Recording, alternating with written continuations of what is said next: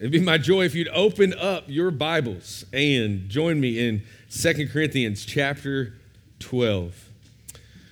It's appropriate that today we are learning about how Jesus and Jesus alone's grace is enough for us. It's appropriate on a Covenant Sunday because that's the testimony for 15 years as not our greatness, not what we've done, but how Jesus' grace has been enough and will always be enough.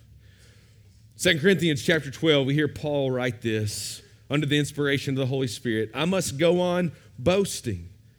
Though as there is nothing to be gained by it, I will go on to visions and revelations of the Lord.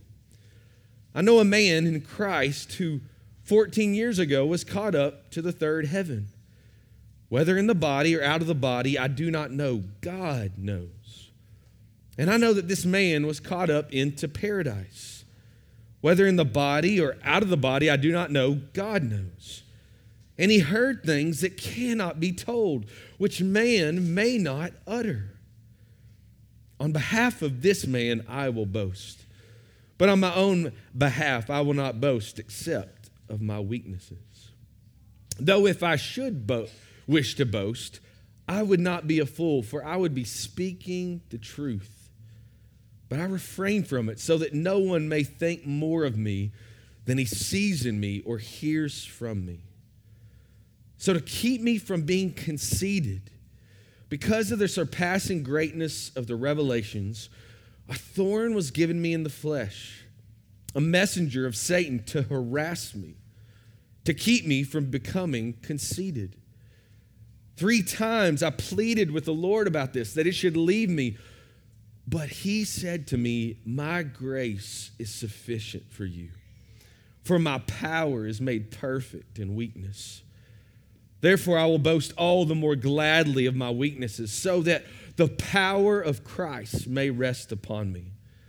For the sake of Christ, then, I am content with weaknesses, insults, hardships, persecutions, and calamities. For when I am weak, then I am strong.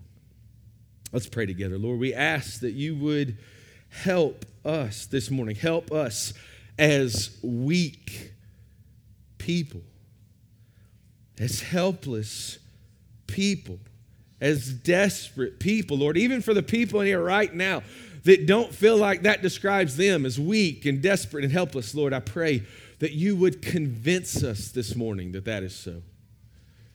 That you would convince us of our weakness, that we would be overwhelmed by the power of Christ upon us.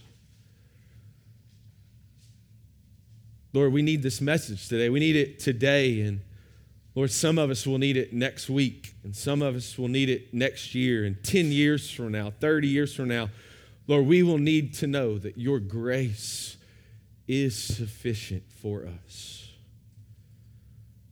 every second of our lives, that Jesus is enough. So would you help us? We ask you, Lord, please help us. In Jesus' name, amen.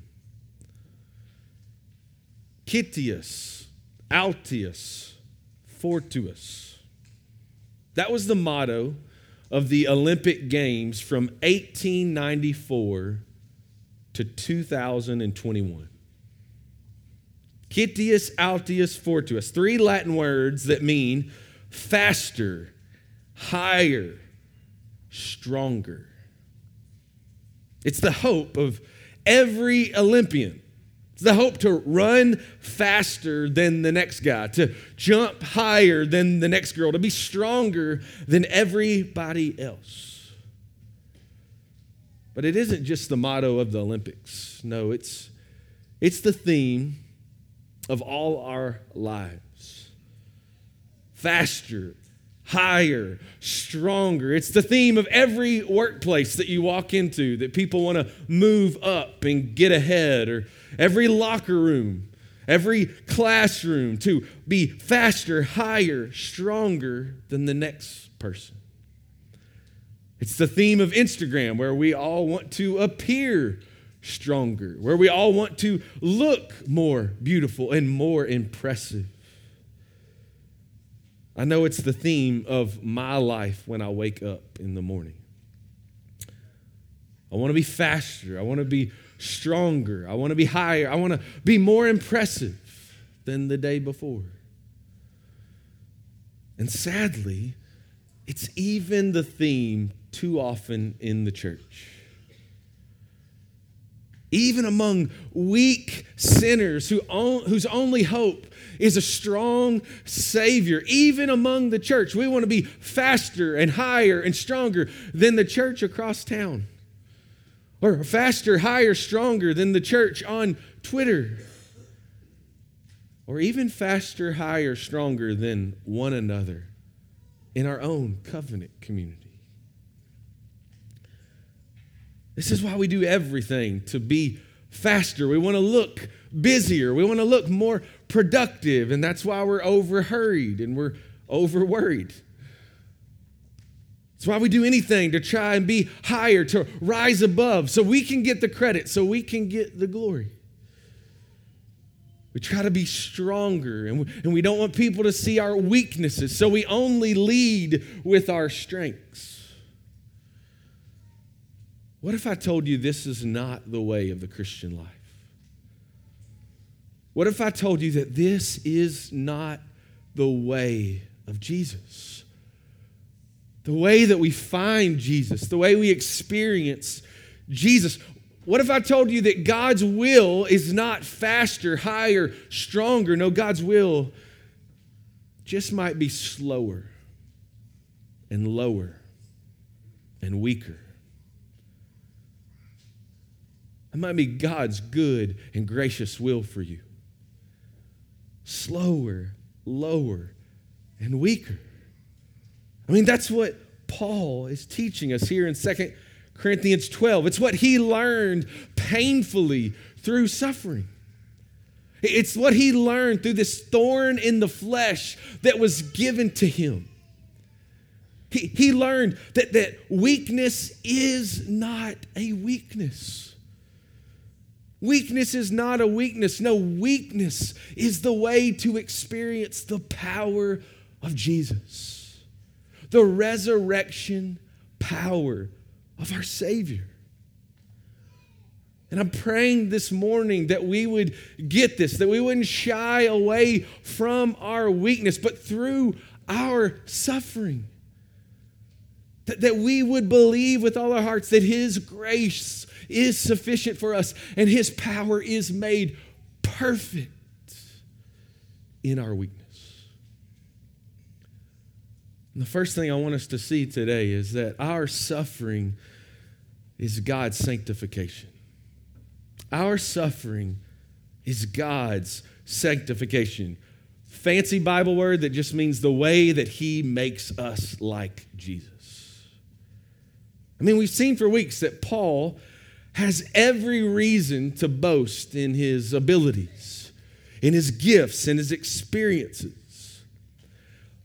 Like if Paul was running the same playbook as these super apostles, he would literally win every single time because no one could compare to his boasting. And in fact, it reaches its pinnacle here in the letter in these first 6 verses because he talks about an unmatched experience, literally an incomparable experience that nobody else has had.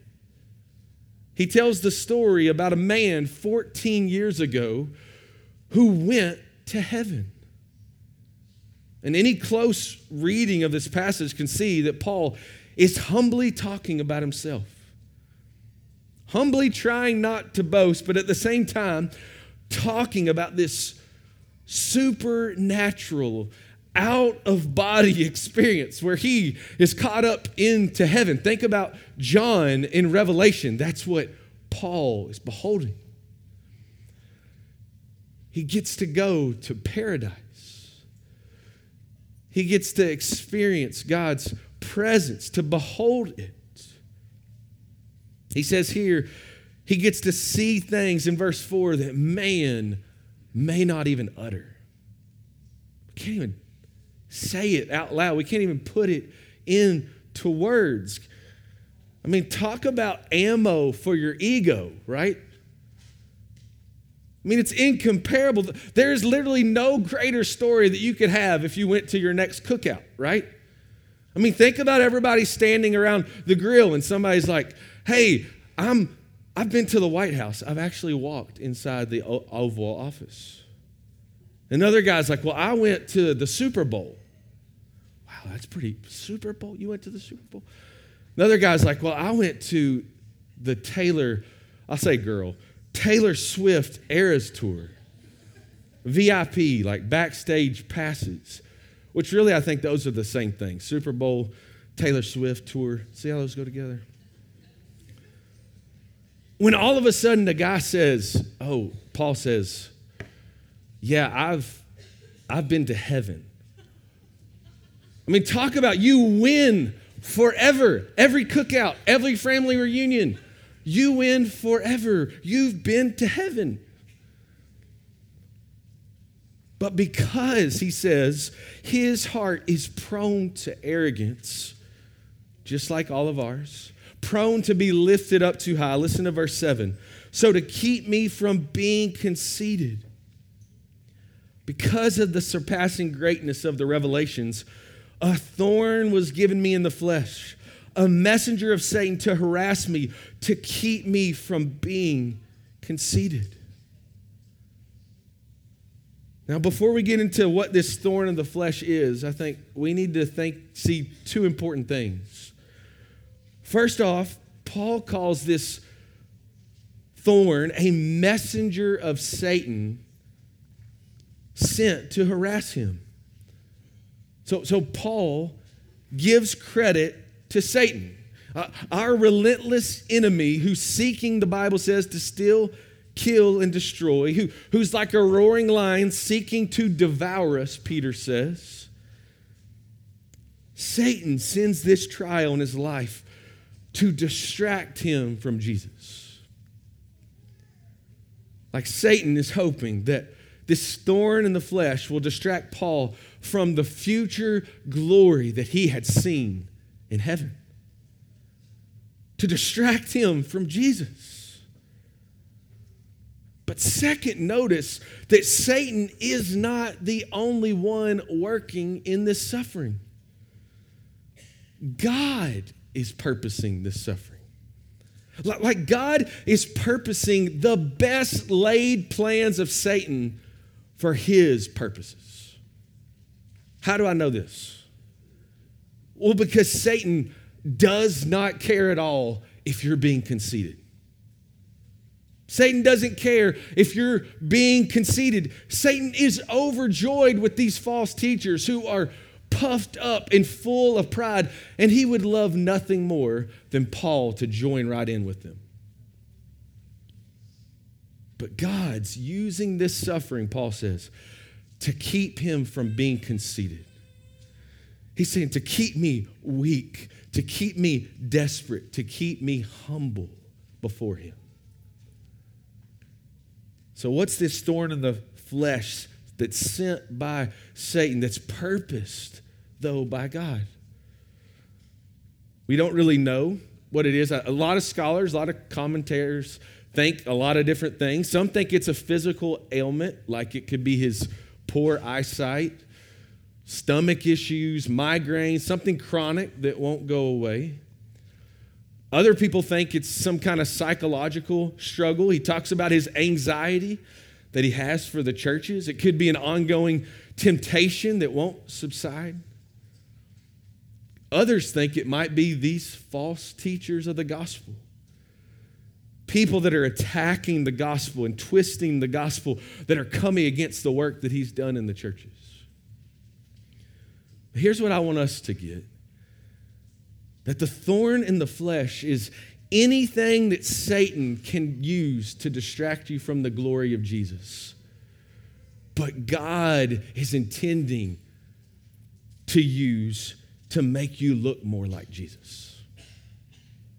So think about that. The thorn in the flesh is anything that Satan could use to distract you from the glory of Jesus, but God is wanting to use to make you look like Jesus. God is purposing that it would help you look and love Jesus more. I mean, there's so many things that could be in our lives. So many things going on in our lives that could distract us from Jesus or draw us to Jesus. I mean, maybe for some of us this morning, it's a physical ailment. It could be chronic back problems. It could be cancer. Maybe it's some kind of psychological struggle, a crippling anxiety, ongoing depression, a struggle with assurance, or a panic attack. For others, maybe it's an ongoing temptation that you just think, God, if you could help me put this to death forever, I would have victory, or a never-ending trial, or a very difficult relationship. It seems like it'll never be reconciled. And maybe this morning you're just like Paul in verse 8, and you have been pleading with the Lord to take it away. Whatever it is, you've been pleading with the Lord to take it away. Maybe you read verse 8 and you're like, 3 times? Are you kidding me? Like, I've begged God to take away this temptation, to fix this relationship, to bring this person back into my life, to heal my broken heart. Not 3 times, thousands of times.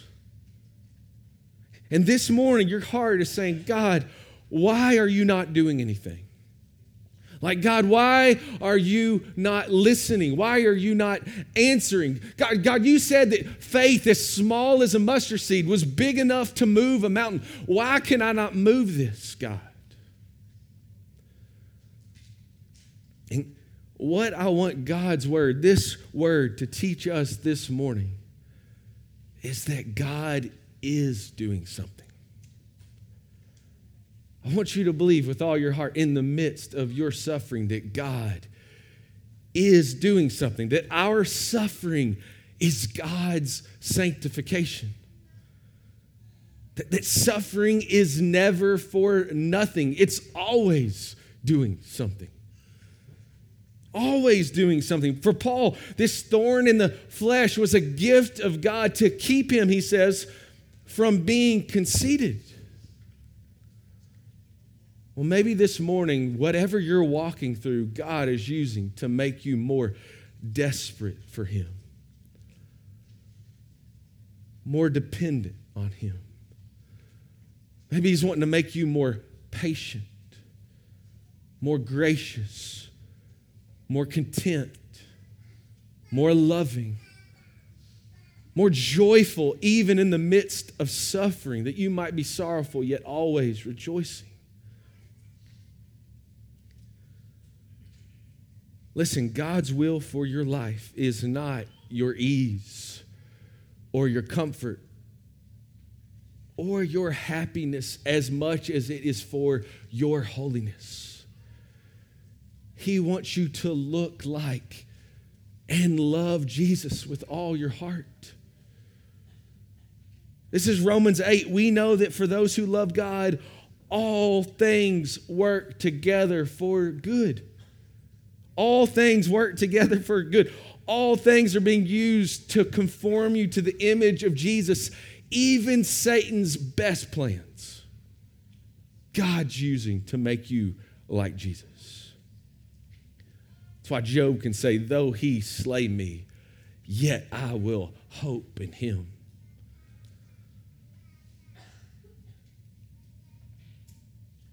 I'll never forget talking to a sister one time after someone in our church had walked through a loss of a little one. And I remember we were standing outside in the parking lot, and she just mentioned this severe mercy, this hope-filled reality even in the midst of suffering. And she said, you know, in light of eternity, they wouldn't want it any other way. In light of eternity, they wouldn't want it any other way, because God, in His good grace, even through the severe mercy, is making us like Jesus. The second thing I want us to see is that our insufficiency and God's all-sufficient grace. See, Paul, in his mind, when he's pleading with God to take it away, Paul only sees two options on the table. The first option, Paul says, is God could take this thorn away, and this is going to lead to freer, more fruitful, more joyful ministry. But the second option he's thinking is, or the Lord could leave it, and he could leave me miserable. He could leave me discouraged. He could leave this ministry helpless. Well, praise be to God that God always has a third option. God has a better plan, and here's God's plan. God says, or Paul, what if I give you grace? What if I give you grace? Look down at your Bibles at verse 9. It says, but Jesus said to me, my grace is sufficient for you. When Jesus is saying this, he's not just saying, my grace is enough for you. Jesus is literally saying, I am enough for you. I am enough for you. It's the banner that hangs over every second of the Christian's life. Jesus is enough for you right now. Every second of the Christian life, if you are hidden in Christ, if he is your Savior over your life, is Jesus is enough for you right now. In the original language, this meaning, this verb means it's a present, active, ongoing reality. A never-ending reality for those who are in Christ. It's saying Jesus' grace is the same yesterday, the same today in this very moment, and it will be the same forever. Jesus is saying to you, brother and sister in Christ this morning, that there will never be a moment in your life, a trial too terrible, a chemo you will walk through, a relationship that'll be so heavy, a loss that seems too much of a burden that his grace will not be enough for you in that moment. You don't always feel that way, but it is the truth. His grace is enough for you. Charles Spurgeon one time was talking to his grandfather one day. And he was telling his grandfather, you know what? If I ever became a martyr, I don't think I could handle it. I don't think that I could face the pain of persecution at all. And Spurgeon's grandfather said, you know what? You're right. I don't think you could face it. It's encouraging grandfather, right? I don't think you can do it. Yeah, you're right. Very encouraging. But then his grandfather added this, but on that day you could, because God always gives dying grace to his people in their dying need. God always gives dying grace to his people in their dying need. Too often, maybe as believers, we think of God's grace only as giving us forgiving grace for our past sins. And praise the Lord that he does that, right? Amen. You should shake your head like this if you agree with me, because God's forgiving grace is what we as desperate, great sinners need to be forgiven of our sins, to ever be in heaven, to have God's wrath no longer hanging over us. But grace is God supplying whatever you need that you don't deserve, that you cannot supply for yourself. So it's a lot more than just forgiving grace. God's grace doesn't stop when we're saved. No, God's grace is an ever-flowing fountain for his people. Yes, we need God's saving grace, but we need his sustaining grace. And we need his empowering grace. And we need his calming grace and his supporting grace and his comforting grace and his all-satisfying grace in our lives. I don't need that when I come to faith in Christ alone. I need that every moment of my life. You know, one of the sobering daily reminders we all face when we wake up in the morning is that we are insufficient. We are insufficient. There is an insufficiency in us every day, whether it be facing indwelling sin that we can't put to death, or facing some kind of sickness that we don't think will ever be healed from, or facing a difficult relationship or a weakness that's evident in our life. It's a daily reminder that we are not enough. We're not enough. There's a gap between who we are and who we want to be. And I hate to be the bearer of bad news, but you all have a gap. There's a gap between who you are right now in this moment and who you want to be. But the worst thing that you can do today is to try to fill that gap with more of you.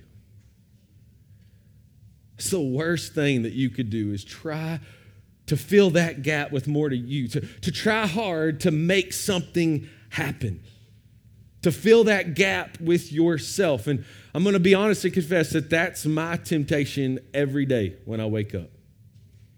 Like if I have a hard day, if I face a trial, I think to myself, well, you just wait till tomorrow. I'm going to suffer better than anybody you've ever seen. I'm going to make things happen. I'm going to make something happen. Just wait till you see my to-do list. You will be so impressed. And then the next day, my joy is rooted in what I can make happen. Or it's robbed every time I come up empty.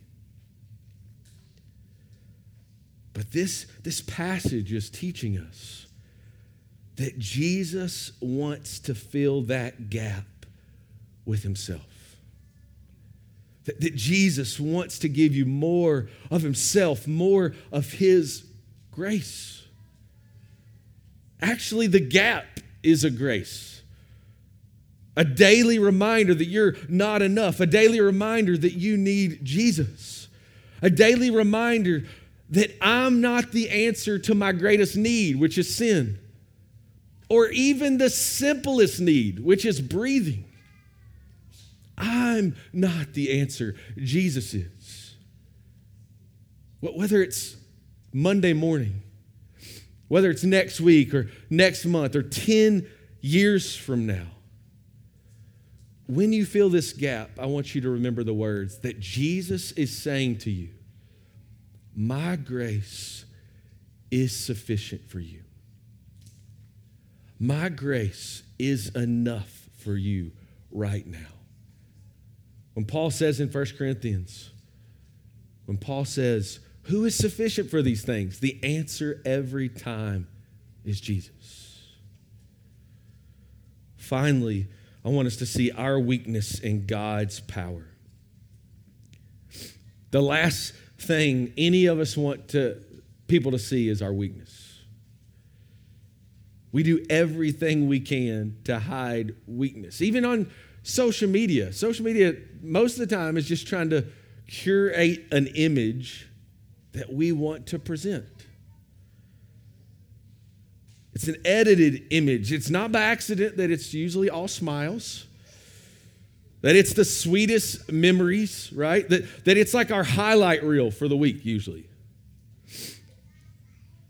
And this is life in general, though. We are curating an image that hides weakness and tries to display strength.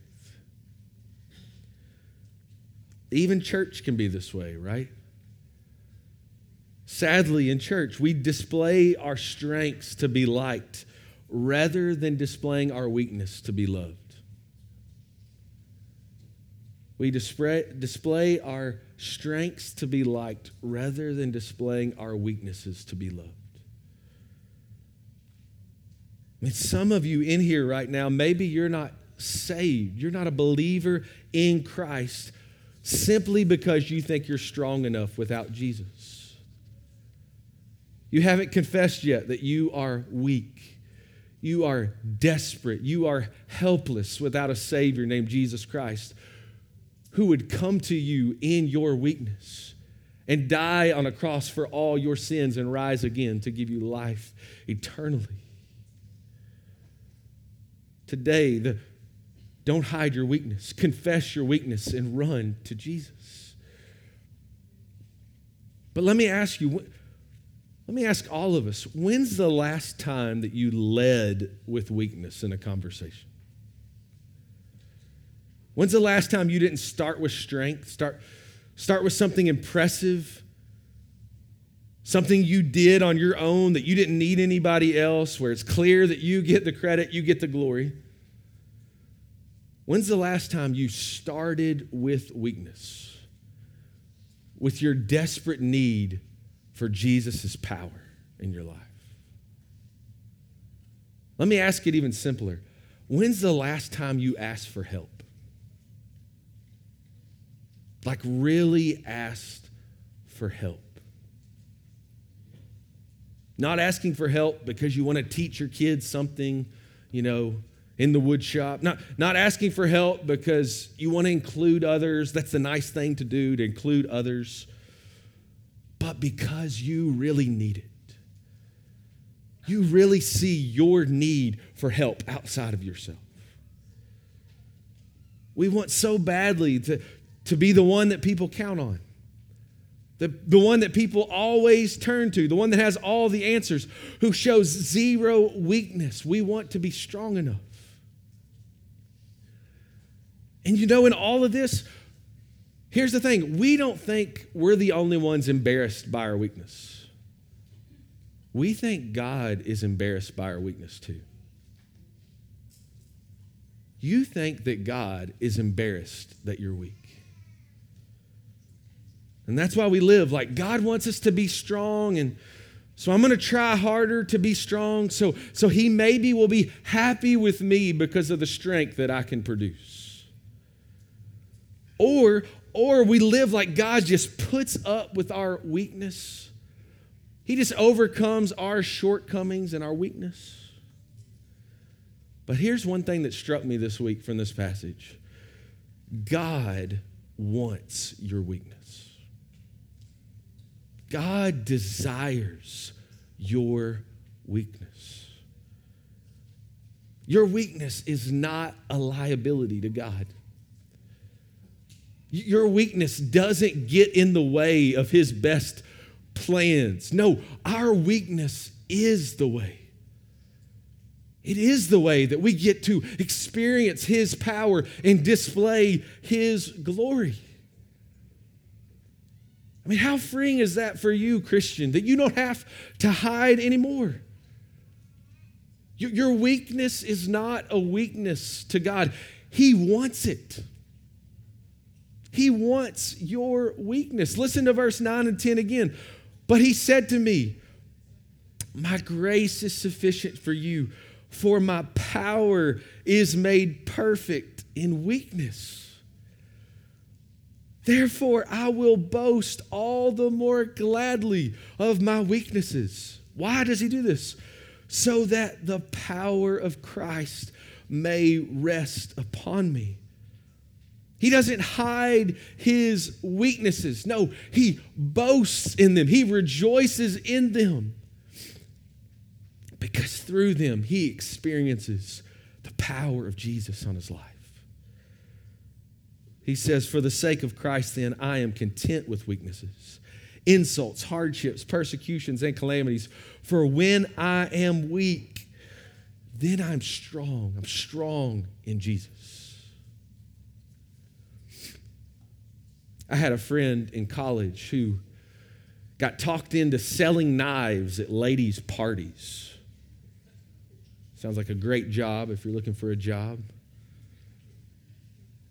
And he would go into these parties full of ladies, and the idea was to grab a thick rope and to grab one of these knives and ask this party full of ladies, who thinks this knife can cut this rope?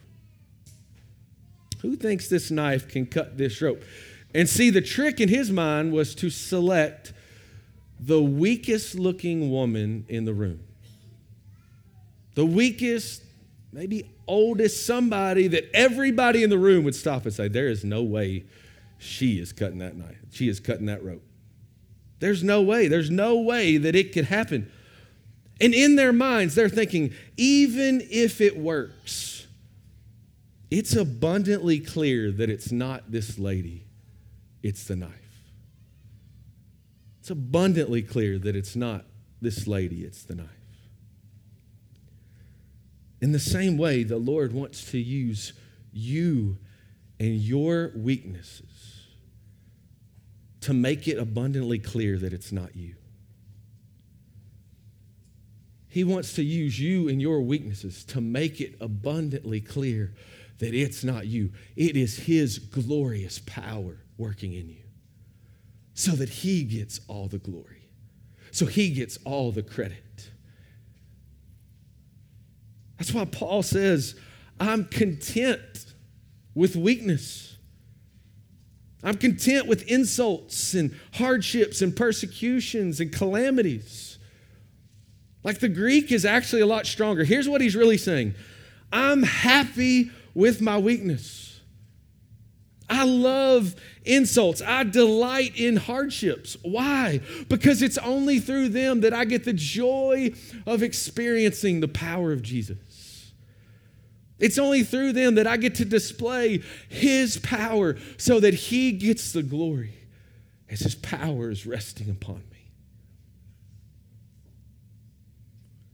Don't you want to experience that power? Don't you want to experience that power? It's not going to be through you showing your strength, leading with your strength, hiding your weakness. No, it's going to be that through your weakness, God gets the glory of having His power rest upon you.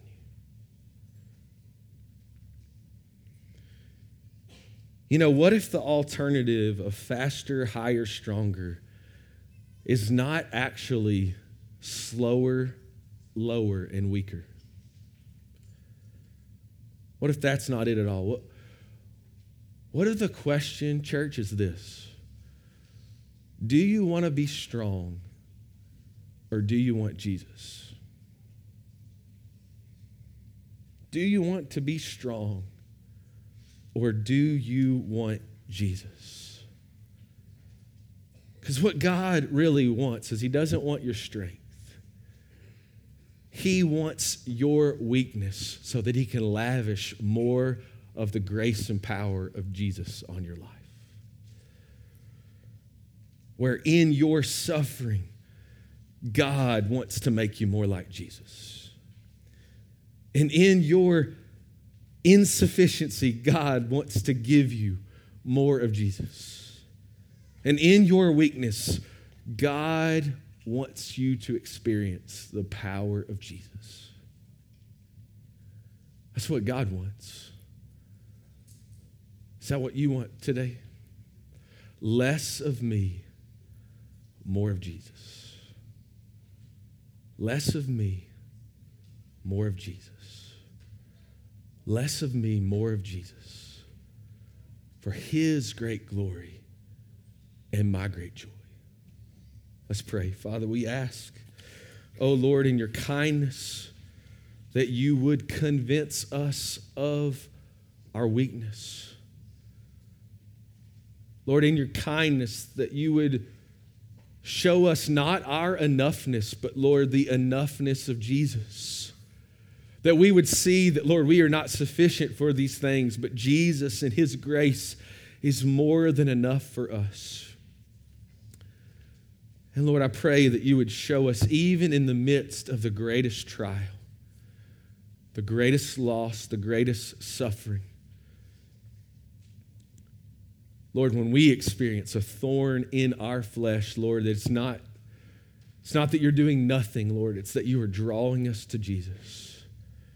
You are making us look like Jesus. Lord, for the glory of your name. So, Lord, would you help us today as your people?